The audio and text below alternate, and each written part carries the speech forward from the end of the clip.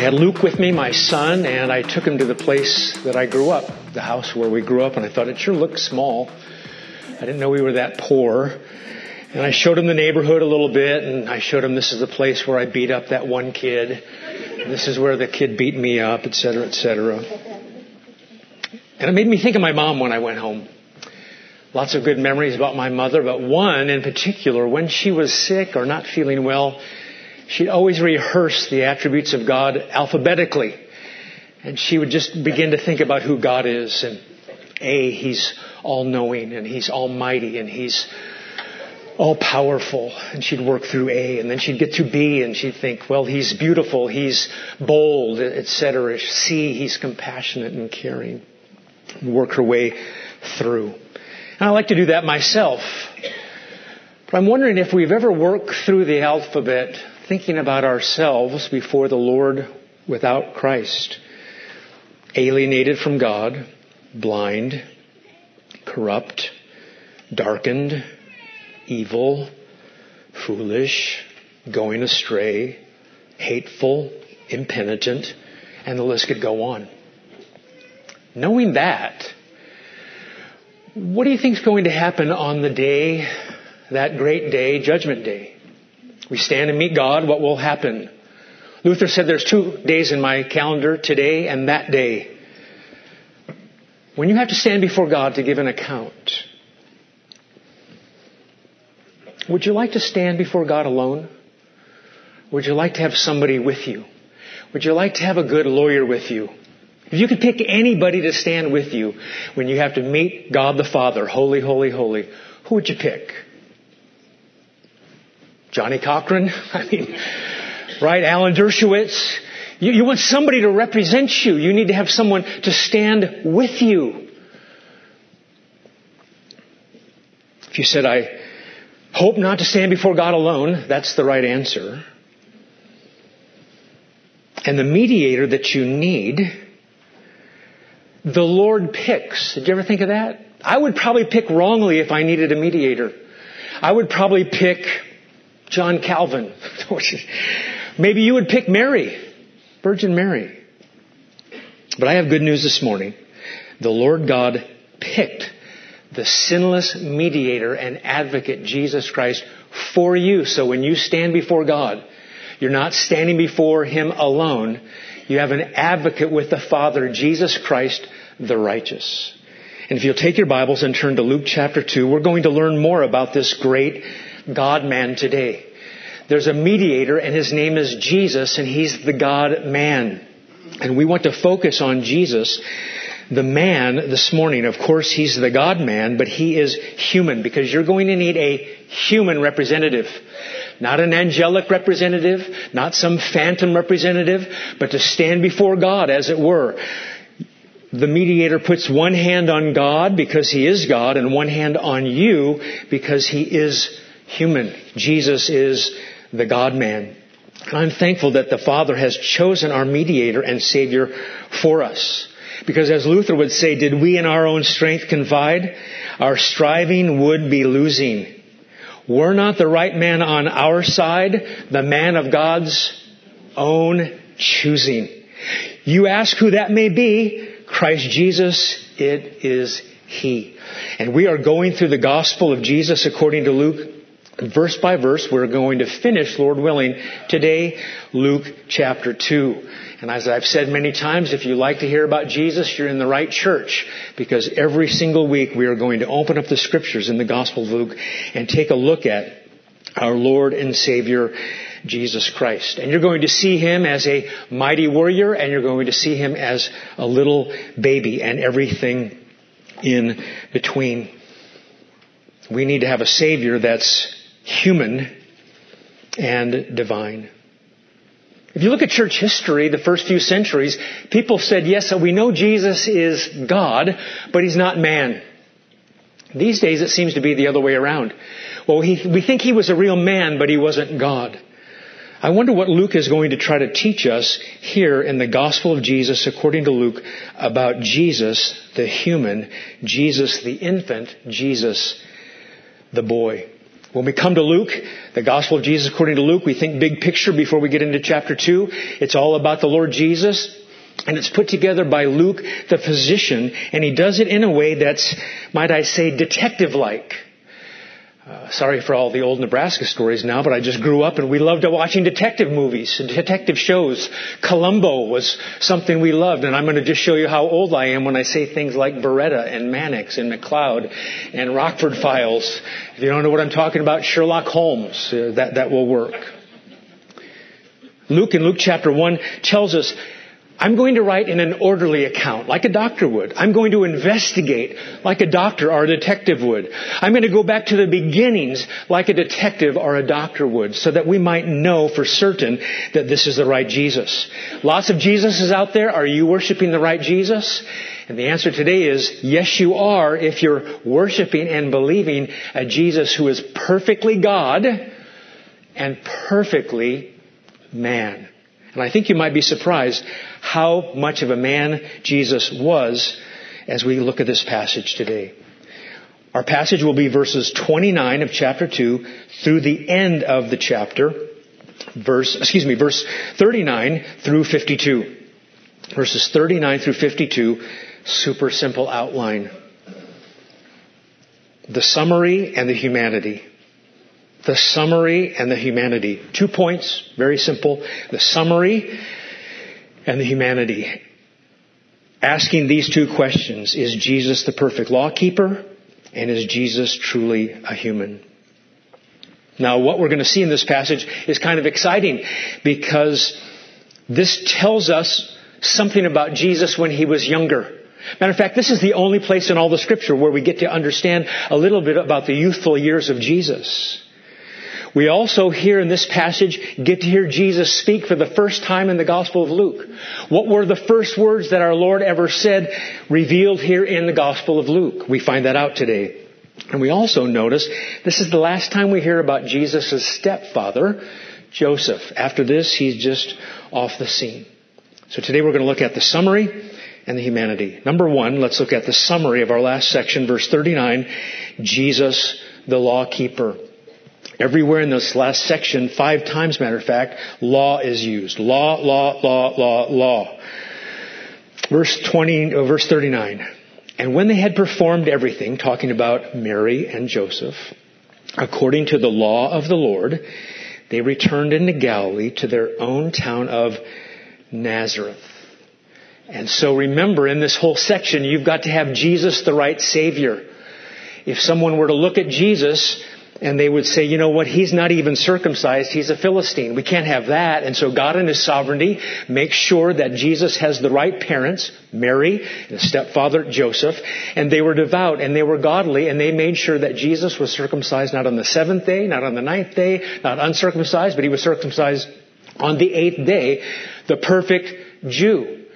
They made sure that Jesus was presented in the temple and redeemed for 5 shekels, like Numbers 18 said. Everything that needed to be done for Jesus to be under the law, God sent forth His Son, born of a woman, born under law. Why? To redeem those under the law, us. Everything was done. Even before Jesus could make a decision, His parents are still making the right decision. So He's perfectly, perpetually obeying the law of God. And you say, well, this kind of skips ahead a little bit. There's nothing here about wise men. That's true. There's nothing here about zipping down to Egypt to make sure that Jesus isn't killed by Herod, who wants to kill all the firstborn because he wants no competition for other young kings. This doesn't have anything about the return from Egypt. That's true because Luke is focused on something else. And right now he's focused on Jesus is the law keeper. I remember last week I said that's important because to get into heaven you need to perfectly keep the law. And Jesus is going to be our representative, perfectly keeping the law. And He's also our substitute because when we didn't perfectly keep the law, He paid for those sins. That's the first point, the summary. You say, we're going pretty fast. This is going to be a 10-minute sermon. Well, it just might be. Just kidding. I said before, the longest sermon I think I've ever preached on a Sunday morning was 92 minutes. Cassettes were 90 minutes in those days, but technically they were 92 minutes, 46 minutes on each side. So flip the cassette over and keep going. So by the way, Josh, back in the sound room, if I do this, flip that digital tape over for me, please.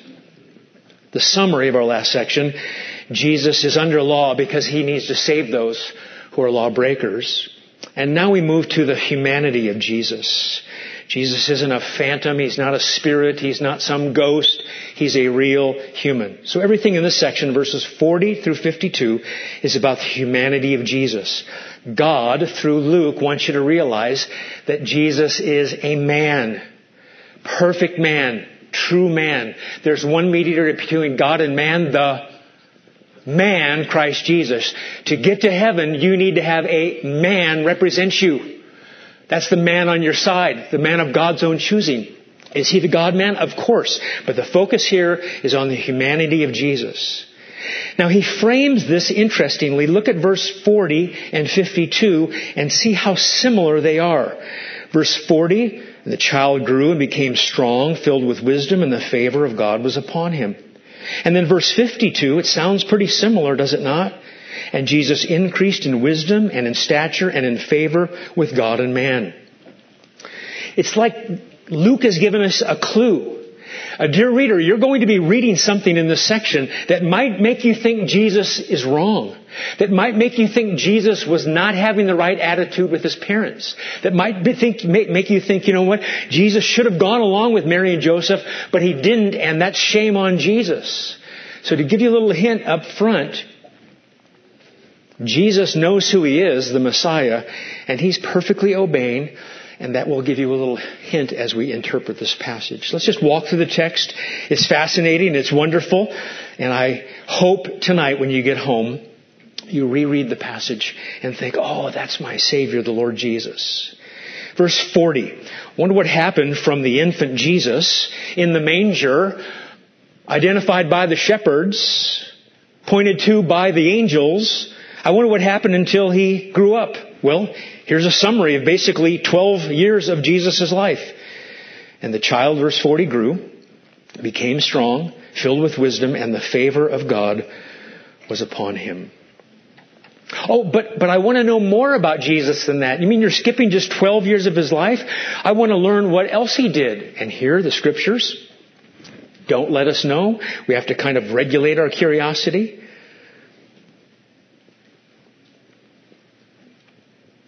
What did he do? He grew. What do you mean he grew? He was an infant. And then before you know it, he could roll over. Before you know it, he could roll over the other way. Before you know it, he didn't just have breast milk, he could chew things. He teethed. He had 2 teeth come through. He could sit up. He could crawl. He could walk. He's growing. There's a heresy out there that basically says, forget about the humanity of Jesus. He's just God. That's it. And the scriptures want to make sure we realize that what a normal little one would do, Jesus did. Through the stages of his life, from infant in the cradle to 12 years old. Just growing. Hormones, puberty, Adam's apple. Like, what? This is weird. He's a human. One of the commentators said, you could almost imagine Mary and Joseph on the side of their wall having like a little growth chart for Jesus. Like the little growing bean chart, you're measuring, Daddy, am I growing kind of thing. I have a little grandson, as you know, and his name is Amos. And I have a rule that if I talk about my children during a sermon, it has to be in a positive way, and they get $1. But there are no rules for little Amos yet. He's too little to know. But when Amos gets excited, he does this. Left hand. And so we just call him Bam Bam now. And pretty soon he's going to be able to take his fingers and not just hit things. He's going to be able to say please and thank you. And he's going to be able to take his fingers and walk through things and take puzzles, put the puzzle shapes in there, the big animals. And he's just going to learn and grow. And that's what you expect. That's what's happening with Jesus. He's truly human. Also, what's the text say? He became strong. That's what babies do. They get bigger and they become stronger. And eventually Jesus is going to be walking and walking and walking all through and around Israel, is he not? He's taking over for his father's business, and he's in the carpentry/masonry business, and he is getting bigger. P.S. Bodies aren't bad. Never think to yourself, oh, remember, spirit good, body bad. That's a heresy. Bodies are good. Yes, tainted by the fall, that's true. But there's nothing wrong with bodies. Matter of fact, in heaven we will have a glorified what? Body. Bodies are good. Right here we see it, the Lord Jesus, the perfect man. What else happens? He's filled with wisdom. So Jesus has knowledge, right? You put any knowledge into people. This is like the trivium in Latin. You give them data first, grammar. Then you have logic. How do you put the data together? Then you have rhetoric. How do you take the data, put it together, and then talk about it? Jesus is learning all that. I'm sure it's starting off with the fear of the Lord as the beginning of what? Wisdom. And he is grasping that. He's understanding. He doesn't have knowledge. Only has wisdom. And when you're 2, you have a little bit of knowledge, but no wisdom. And all of a sudden 5, 10, 15 years old. Remember, Jesus, the eternal Son, becomes flesh. So we have the divine nature, and now we have human nature. 2 natures, 2 wills. Jesus has a human mind. Jesus has a human body, and that has to develop. One writer said Jesus had a human mind subject to the same laws of perception, memory, logic, and development of our own. He observed and learned and remembered and applied. That's the Lord Jesus. Now there is one difference that you probably need to work through in your mind. Jesus wasn't tainted by sin. So that means Jesus wasn't lazy when it comes to learning and wisdom. That means since Jesus is not hindered by depravity, he has his intellect advanced to the highest degree. Still a human, that's true, but not constrained by and confined by something that might make him less than a true human. I'm not trying to say Jesus' human mind was omniscient. I'm not saying that at all, but I'm saying it's not affected by sin, and his development was not affected by sin. Jesus is learning. Jesus is growing. Sometimes people think, well, you know what? Let's think about Jesus, the God-man, and that means the man always just knows everything that God knows. In his humanity, that's not true. Jesus could not figure out algebra at age 3. He could not do Diffie-Qs at age 5. How many WPI students do we have here? Any left? Graduated from WPI? Well, by the way, what's the mascot of WPI's name? The goat? Oh, brother. You say, well, sometimes we see Jesus knows things that nobody else knows. Yes, we'll get to that. There's a supernatural knowledge of Jesus divine. But here we're looking at his human nature. And what's the text say? And the favor of God was upon him. Of course, he's the perfect man. He's the perfect obedient one. He's close to his Father. He does what the Father wants him to do.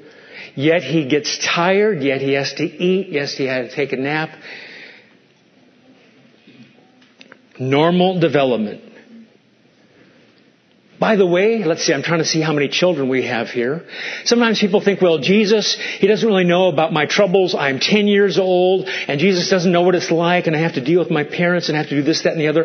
Isn't it amazing? Have you ever thought about it? Jesus can sympathize with every age. He knows what it's like to be a 5-year-old, an 8-year-old, a 12-year-old. He knows what it's like to be a man, older.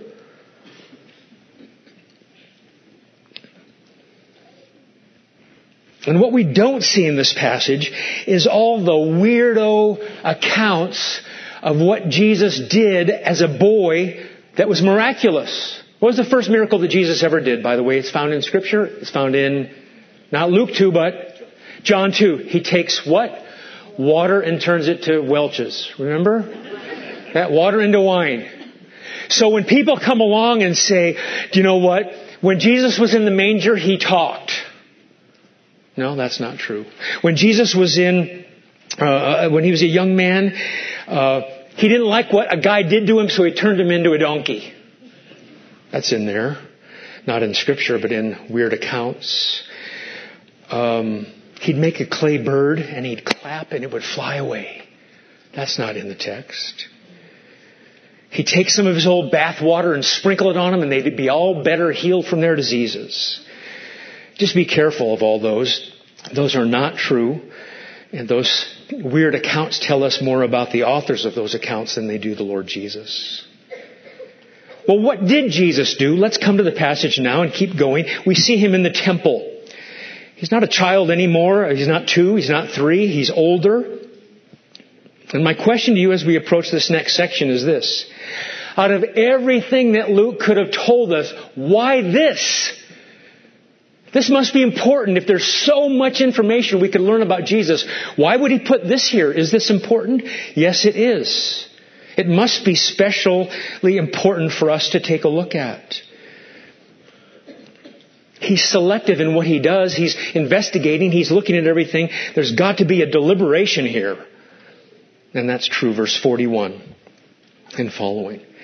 Now his parents went to Jerusalem every year at the feast of the Passover. And when Jesus was 12 years old, they went up according to the custom. So you're in your small little dinky hometown, and now you're off to Jerusalem, the big city. How exciting would that be if you're 12 years old? The Passover. You have the Passover feast, and then 7 days of the Feast of Unleavened Bread, and you were required by Mosaic law, if you were a father, to go to Israel 3 times a year. And this is the big one. Of course, you can bring your wife with you. That'd be good. Mary's godly. You can bring your son along. And off to Jerusalem we go. Can you imagine? Hundreds of thousands of people. Hundreds of thousands of lambs to be sacrificed. How wonderful, this big city. I don't know, I wasn't trying to be like people in the Bible, but at 12 I took Haley to India. At 12 I took Luke to Germany. At 12 I took Maddie to Israel. And at 12 I took, what's my other kid's name? Gracie to Greece. And they're excited and they're getting ready. Okay. And now Jesus is going to go. Can you imagine? The Passover lamb Jesus is going to pass over. I wonder what's going to happen.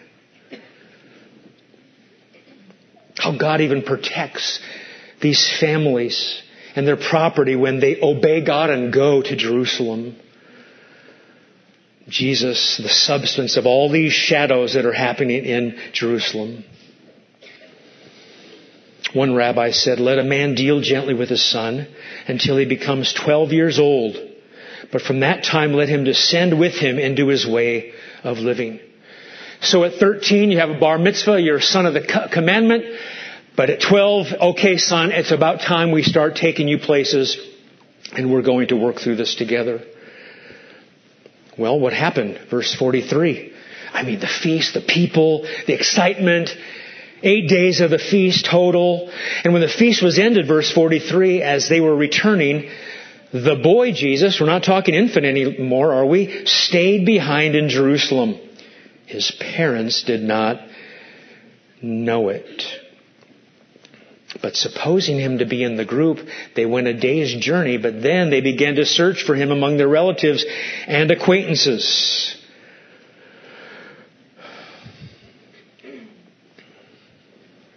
I could tell you lots of stories about large families here at the church having 2 different cars, the dad driving one and the mom driving the other, and then getting phone calls. They thought the one took the other kid, the other took the other kid, and they're showing up and there's a child wandering around Bethlehem Bible Church by themselves. That would never happen to our family, by the way, ever. Just want you to know that. Couldn't find Luke one day, and he was up sleeping on the couch in the youth room. I thought he was with you. I mean, we're at home. There's no Luke. Now, back in those days, you would travel for protection in big groups, big caravans, sometimes the Scripture translates it. And so, certainly this is, well, the father thinks that Jesus is with the mother, and the mother thinks Jesus is with the father. I mean, they're not thinking Jesus has done anything wrong up to this point, because Jesus is the perfect child. And so why would he not do the right thing, they're thinking. And so they don't know where Jesus is. And if you've lost a child For a short time, you know how frantic that must be and what's going on in your heart. We're looking for Jesus. Verse 45, they couldn't find him. They returned to Jerusalem seeking for him. Was it not said that, Mary, you're going to have your soul pierced by the Lord Jesus? Is this it? Is this the piercing of my soul, Mary must be thinking? Is this what it means to have my soul pierced with grief and with sorrow and with anguish? Jesus is gone. Where's Jesus? Have you seen him? Of course, Jesus doesn't have a halo. He looks like a 12-year-old boy, like any other 12-year-old boy would be back in those days.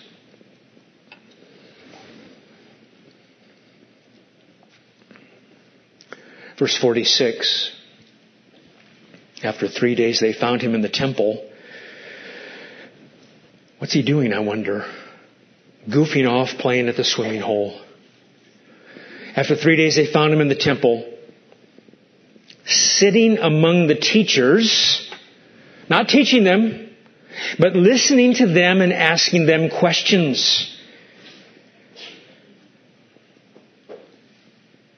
Probably should have looked there first. But the temple area is a big area. And if you've been to the Temple Mount, you can remember how big that is. And how there's different sections. When I say temple, I could be meaning the Holy of Holies. Well, Jesus wouldn't be there. I could mean the temple, the court of the Gentiles. I could mean the court of the women. This big, huge place.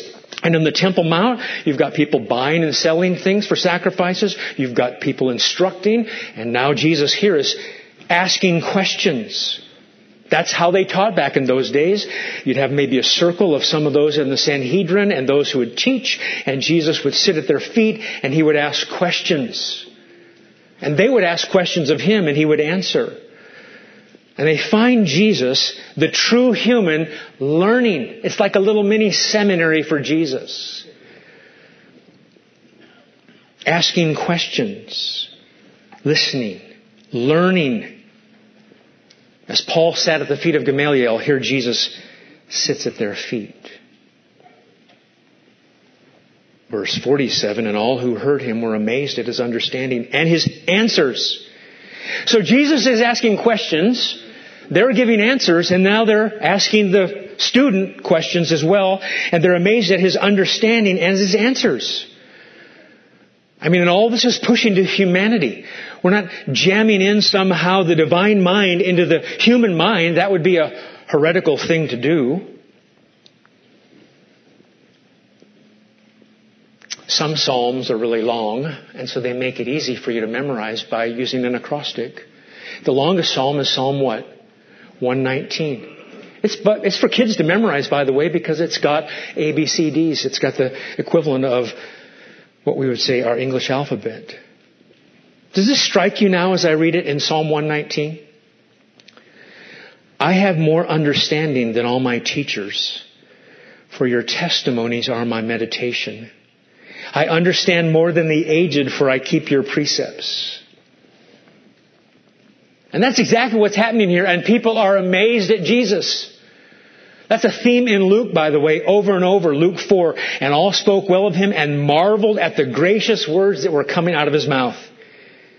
And they were astonished at his teaching, for his word possessed authority.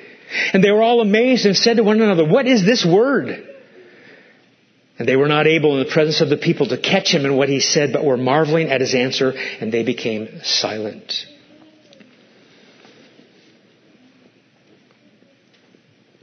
They're amazed.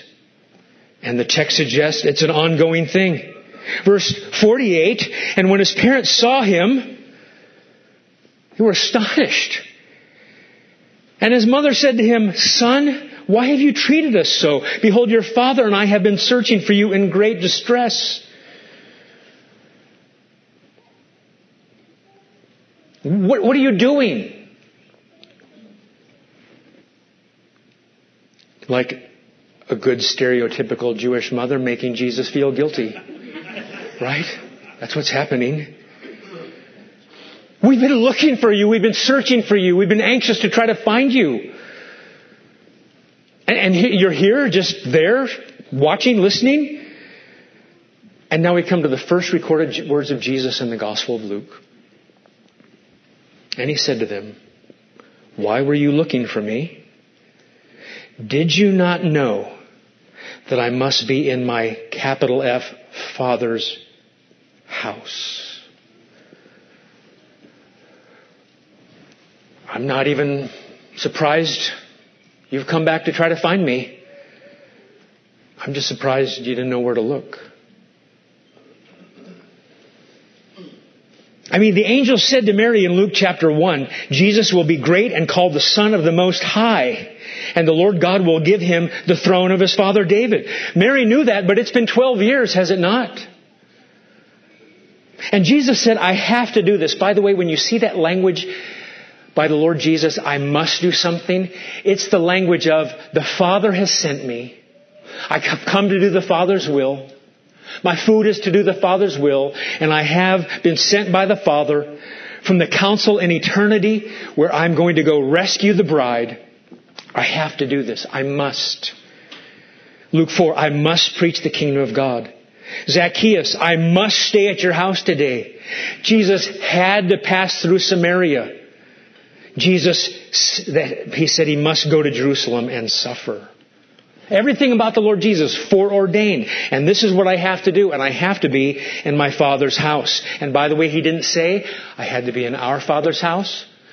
Nobody talks like this. I had to be in my Father's house. You would say our Father, speaking of God. You could say my Father, talking about your earthly father. But never my Father, speaking of God himself. I always do what's pleasing to the Father, and what's pleasing to the Father is to be in his house to learn the Scriptures. I'm under obligation to do that very thing. I'm executing God's will.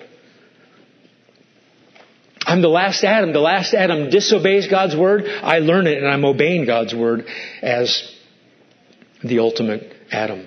Verse 50, and they did not understand the saying that he spoke to them. They didn't understand. They should have understood. And here's what Luke wants you to say. Stop the presses. Don't go any farther. They don't understand. Here's what Luke wants. Do you understand? Do you see what's going on? The reader of the Gospel of Jesus, according to Luke, is coming face to face now with, who is Jesus? Jesus would later say, did he not, who do you say that I am? Jesus is the God-man, and he's truly human. Yes, he's truly divine, but we're talking about his human nature right now. They don't understand. Do you understand? That's the point of the Gospel of Luke right here. Move not forward until you understand the fact that Jesus is truly God and truly man, because without that, you have no Savior. He's the Son of God. They didn't understand, but we want to make sure to understand. Just a side note here. This is one of the reasons why I know the Scripture is authoritative, inerrant, infallible, trustworthy, and sufficient. Because who would ever put such an account in here to make maybe people think, well, I don't know, maybe Jesus wasn't submissive to his parents. Maybe he did the wrong thing. Verse 51, to make sure we realize that Jesus does honor his parents and is submissive to them and has never broken the fifth commandment. He went down with them and came to Nazareth and was submissive to them. And his mother treasured up all these things in her heart. Jesus, the God-man, submitting to his parents. And now we come to the part that's interesting. The other part was interesting, that's for certain. But the even more interesting, verse 52. And Jesus increased in wisdom and in stature and in favor with God and man. What a verse. This verse is chock full of minefields with heresies everywhere you go. You have to be very careful when you come to this verse, or you're going to think, okay, what is going on? Jesus increased in wisdom. He increased in stature. He increased in favor with God. He increased with favor in man. What are you talking about? Well, before I discuss it a little bit, many times I think to myself, Proverbs 3, trust in the Lord with all your heart. Lean not on your own understanding. In all your ways acknowledge Him and He'll make your path straight. Great. What are the verses before that, though, in Proverbs 3? My son, do not forget my teaching, but let your heart keep my commandments. For length of days and years of life and peace they will add to you. Let not steadfast love and faithfulness forsake you. Bind them around your neck. Write them on the tablet of your heart so that you will find favor and good success in the sight of God and man. Trust in the Lord with all your heart. This verse right here, verse 52, needs to be understood properly. But before we do that, I want you to know this verse is where 4-H rural agricultural clubs got its name. I was in the 4-H club. Is anybody here in the 4-H club? Well, not many other. Grew up on a farm or was raised in Omaha, Galilee. Some were 4-H clubs. Organization for rural youth in the United States and in Canada. And I did mainly dog training when I was in 4-H. Here's the 4-H pledge. My head to clearer thinking, that's the first H. My heart for greater loyalty. My hands for larger service. My health for better living. For my club, my community, my country, and my world. It's from Luke 2:52. Head, wisdom, heart, favor with God. Hands, favor with man. And health, stature. You're welcome. Except only one person, Elaine, went to 4-H clubs. Jesus is advancing in these things. He's increasing. I'm in a sailboat and I've got to go against the wind, but I'm making progress. That's the word here. This is language of I have an army and I need to get through the woods. I need to go through the forest and I have to cut down all the trees to advance. I'm in the Ardennes and it's World War II. Cut down the trees. That's what he's talking about here. Now let's just look at each of these. Some are easy, some are hard. Increased in wisdom. Well, I talked about that a little bit more before, but Jesus is truly human. And therefore he has to increase in wisdom and he'll learn. And it's going to be hard for a 3-year-old little Jesus to work in the carpentry shop with his father and cut angles at right angles. But he learns. He grows. He's growing in spiritual wisdom. He's understanding more and more what it means to fear the Lord and to reverence Him and to trust Him. He's wiser at 19 than he was at 12. He's wiser at 15 than he was at 8. He's increasing. It's a text that means over and over and over. He's increasing. Matthew Poole said, if any ask how he who is eternal wisdom of the Father, who is the only one God increased in wisdom, they must know that all things in Scripture which are spoken of Christ are not spoken with respect to His entire person, but with respect to one or other nature united in that person. He increased in wisdom as He did in age with respect to His human, not divine nature. Well, He grows as well in stature. He's filling out. He's bulking up as He got bigger. He could eat more. He could lift more. That's what humans do. Let's skip with God's part here and go to the one at the very end of the section, and with man. Growing in favor with men and women. You can get to know Jesus, you just like Him more and more and more. And you like Him more at 10 than you did at 5 because there's more of Him to like. He's more mature. Sinless, yes. Without sin, yes. But learning and growing. We've got to have a law keeper and we have to have a human law keeper. And Jesus is truly human, perfectly human. I don't like to use the word fully God and fully human and 100% human because those tend to be, that's language of quantity. I'm talking about quality. If you say fully God, fine, I know what you mean, but it's true humanity. And now here's the one that you have to think, what in the world? Increased in favor with God. How can that be? Well, he used to be kind of sinful and now he's less sinful. May it never be. He's sinless.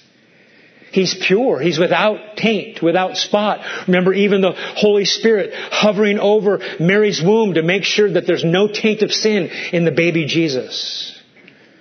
He's never less than human. But He's never more than human in His humanity. He's the God-man. Jesus got to know God better. Jesus studied more. He thought more about Scriptures. He's growing in God's Word so He could live out the principles of God's Word, like in Deuteronomy chapter 6. All these words I command you today shall be on your heart. Jesus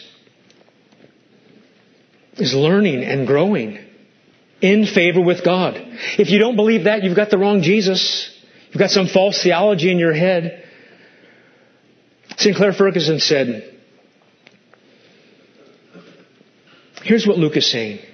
The tests and temptations that Jesus experienced increased in severity as He grew from infancy to childhood, to adolescence to manhood. More demanding obedience was called for. More personal sacrifice was required. And as He became ultimately obedient to death, even the horrible death of crucifixion, His Father's favor toward Him increased correspondingly. There was more reason for the Father to favor His Son in our flesh because His Son's obedience expanded to the point where He was willing to die on the cross in obedience to His Father. And at the cross, even Sinclair Ferguson, he's not stoic, but he's certainly Scottish. He said, it's like the Father sang quietly through His tears when Jesus was on the cross, my Jesus, I love you. I know you are mine. If ever I loved you, my Jesus, 'tis now. Jesus isn't fake man. He's not pretend man. He's not ghost man. He's truly man. And in this section we have answer to this question. What was Jesus doing from 12 years old up to His public ministry? He's growing. He's understanding the Bible. He's studying. And may I say, congregation, His parents helped teach Him the Scriptures. The God-ordained way for Jesus to learn was His parents teaching Scriptures. And if you think, well, my 12-year-old is too young to really understand these thoughts about God, I'd like you to reread this passage. I'd like you to think of your parents. You know, the number one thing I can do with my children, well, I think I need a good pediatrician and I need a good school and I need this, that, and the other, is to teach your children the Scriptures. God the Father didn't put the Bible into Jesus' brain, His human brain. In His humanity, Jesus had to learn the Scripture, memorize the Scripture, meditate on the Scripture, taught by His mother and His stepfather. You have to be teaching your children. As a matter of fact, if you don't teach your children, well, today's a good day as a dad especially to go home and say, children, I haven't been teaching the Bible as diligently as I can, and I'm sorry, please forgive me, but today we're going to start. Pouring your life into your children. Sitting around the dinner table. At our dinner table, it was simple. We got done eating. Dad, may I please be excused? No, you may not. Because Dad is going to teach you the Bible now. Mom had the harder job. She was trying to get all the kids to just be still and wrangle them at 2-year-old and 4-year-old and 8-year-old and etc. And then open up the Bible and tell them the truths about Scripture. That's what needs to happen. I know many of you do it, and I say praise the Lord. For those that don't, if Jesus had to learn and to grow, and you had to put that information into His human mind, don't somehow think that the divine mind and the human mind are somehow conglomerated and mixed into one component part. The Bible, Jesus the human had to learn.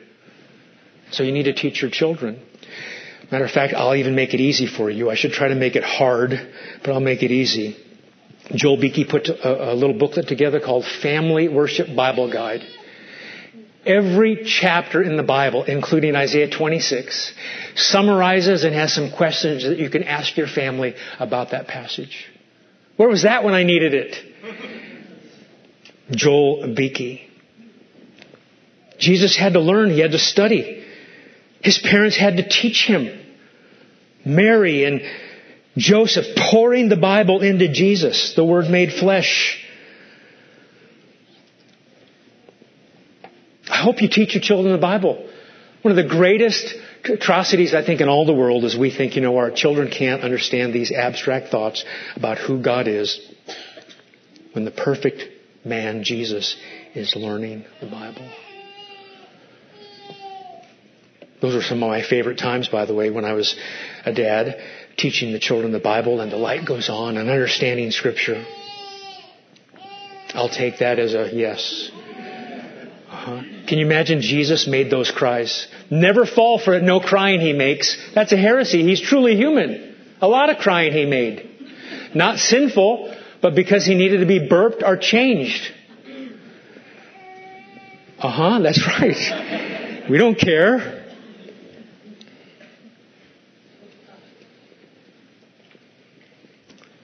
I'd like to finish the sermon with Hebrews chapter 2, please.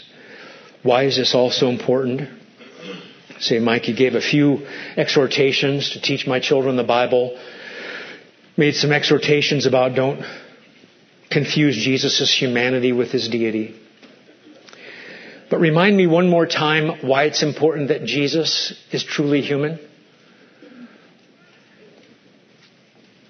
Hebrews gives us the answer. You need a middleman. You need a mediator. You need an advocate to stand with you before the Father. And yes, Jesus is truly God, Hebrews 1.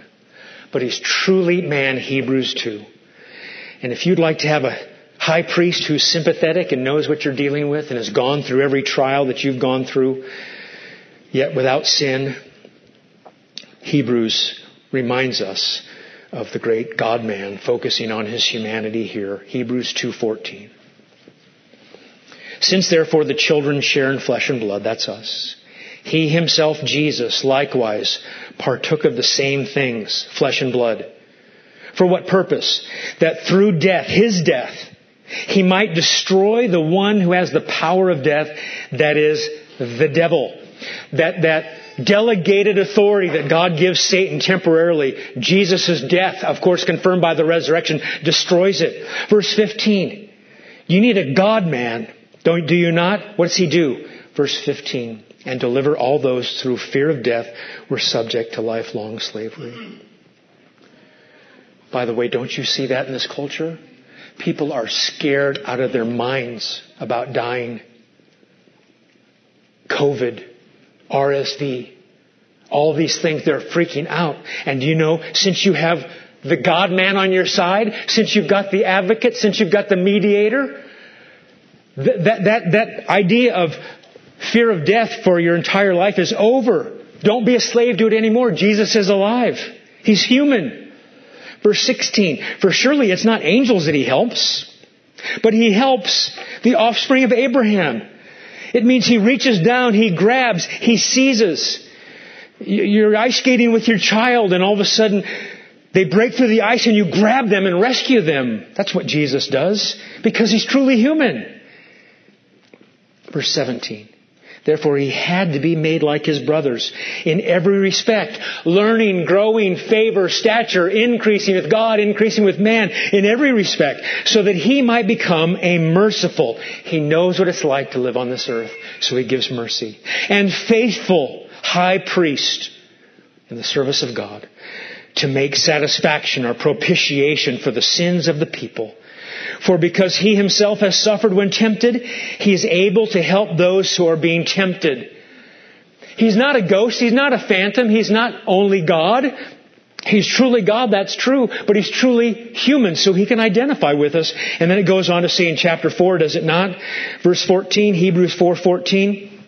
Since then, we have a great high priest who's passed through the heavens, not just through the Holy of Holies, but passed through the heavens, Jesus, focusing on His humanity, the Son of God. Let us hold fast our confession. White knuckle it by faith.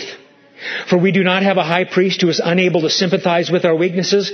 Why? Because He's truly human and He has been tempted in every way that we have, except He never fell. But one who in every respect, because He's a human, He learns, He grows, He applies wisdom. Who in every respect has been tempted as we are, but don't forget it, yet without sin. And because of that, what do? Let us then, with confidence, Yes, but I sin. Let us then with confidence. Yes, but I haven't obeyed God well this week. That's true. Let us then with confidence draw near to the throne of grace. Sin shouldn't make you run from God. It makes you run to God because you have the mediator, a true human. Let us then with confidence draw near to the throne of, no more thrones of judgment. Everywhere you go in the Bible, throne of judgment, throne of judgment, throne of judgment. But because of the high priest that you have, dear Christian, run to the throne of grace. And what comes out of the throne of grace? Grace! That we may receive mercy and find grace to help in time of need. One day, you'll stand before God.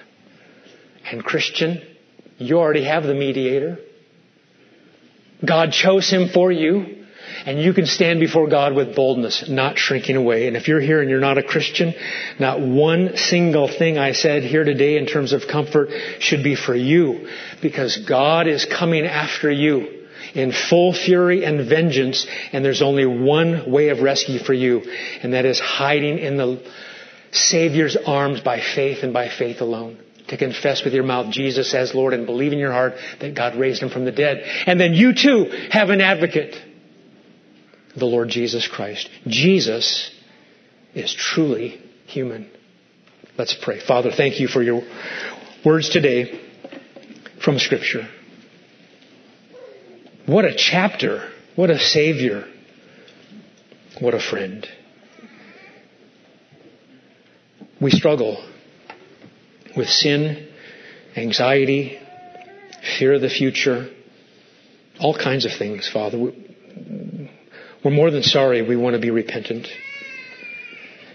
Would you help us in spite of sin to go to our high priest who's without sin and come to the throne of grace, asking for forgiveness and mercy, but finding grace too because we have needs. Would you please help us? Would you please help us to be reminded that Jesus, the eternal Son, takes on flesh. In his name we pray. Amen.